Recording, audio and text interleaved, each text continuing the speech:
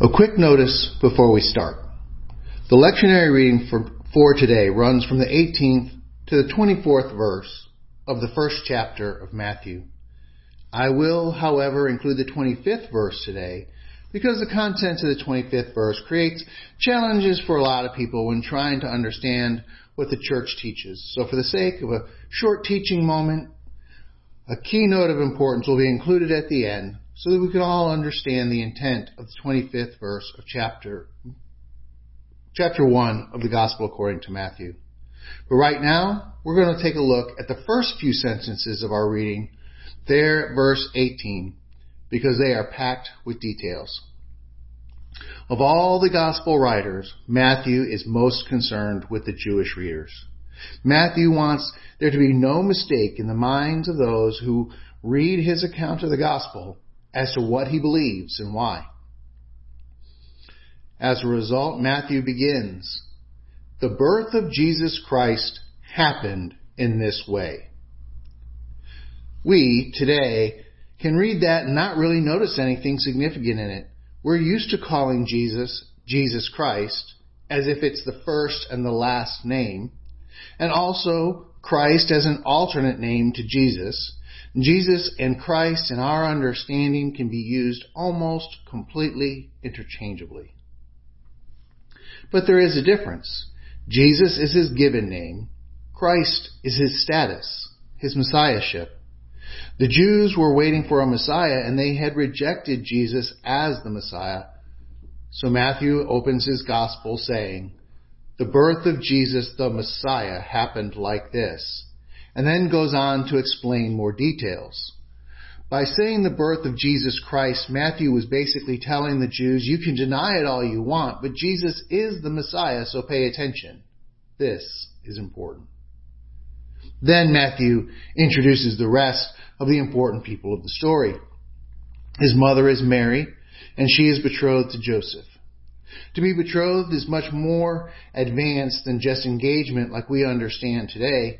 Betrothal is only a tiny step away of being fully married.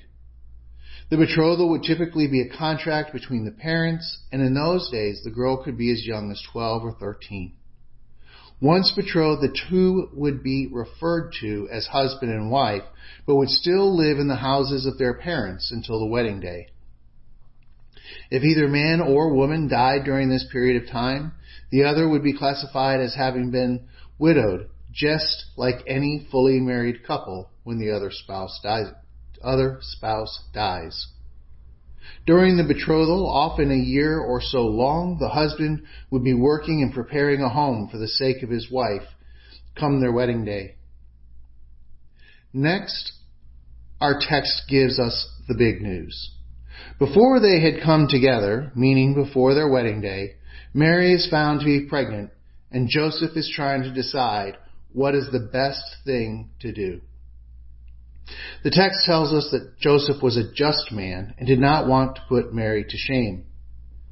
Remember, to be just or to give justice means a lot more than we typically give it credit for. In the U.S., we talk about justice as punishment, as in the criminal justice system.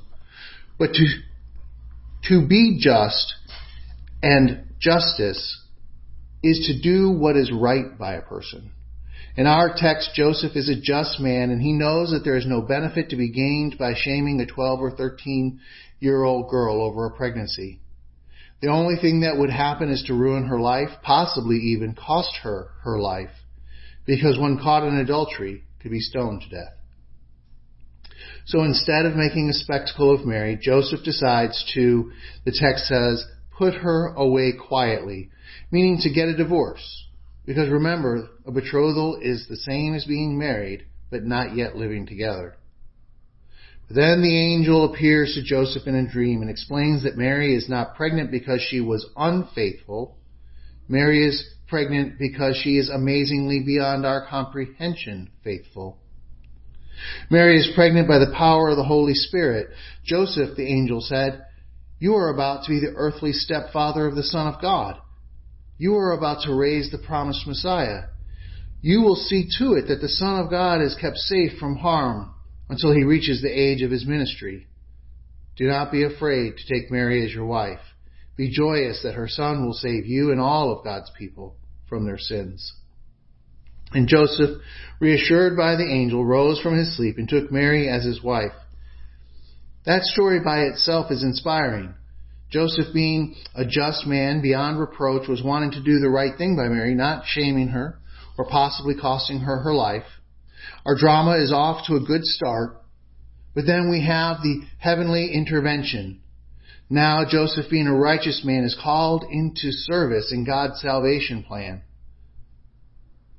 Now it's time to recognize what has happened in the even bigger story. What's called the meta-narrative, meaning that bigger story that brings all the parts and all we have in the Bible together and shows how they are interconnected. We spoke about parallelism, something that's already happening again in a little bit differently but more complete manner than before last week. And this week we have another. And this week I also want to remind you of something I have said in a sermon before, but it's been a little while, so it's time for a quick reminder. Whenever you're reading something about Jesus, you should be asking yourself, what happened in the garden that this event is reversing? For example, Adam and Eve, tempted by Satan in an act of pride, wanted equality with God. So they grasped the fruit from the tree of knowledge of good and evil. In the New Testament, we read that Jesus, knowing that equality with God is not something to be grasped, humbled himself. Philippians 2:6. Here in the story of the birth of Christ, we have another opportunity to see a reversal of something that happened in the garden. What garden story does the birth story reverse? Chromatius, the bishop of Aquileia, who was writing in about the year 400, explained it like this. Notice here, too, the order of a mystery.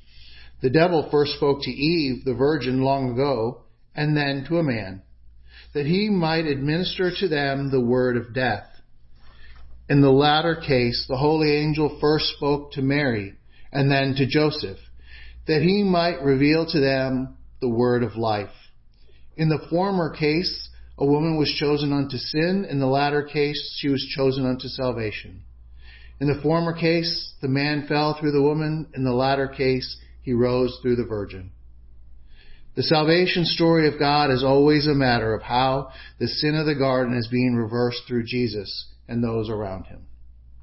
Now, in our last Sunday of Advent, as we have been liturgically preparing for the return of Jesus, we wait until the redemption is complete and all the stains of the sin of the garden are washed away.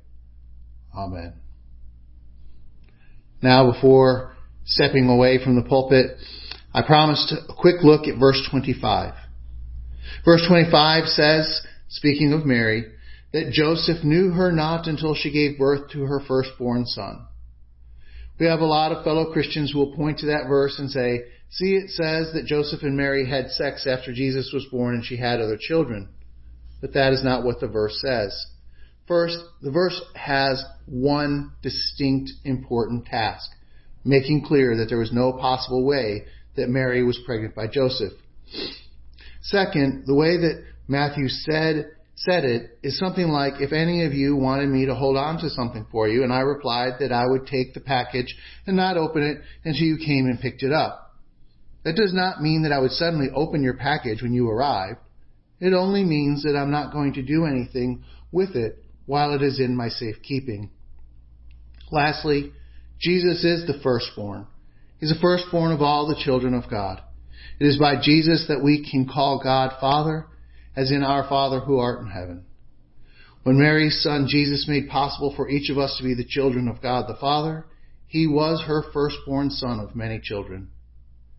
And for that reason, we can call Mary both our mother and the mother of the church. Verse 25 is that simple.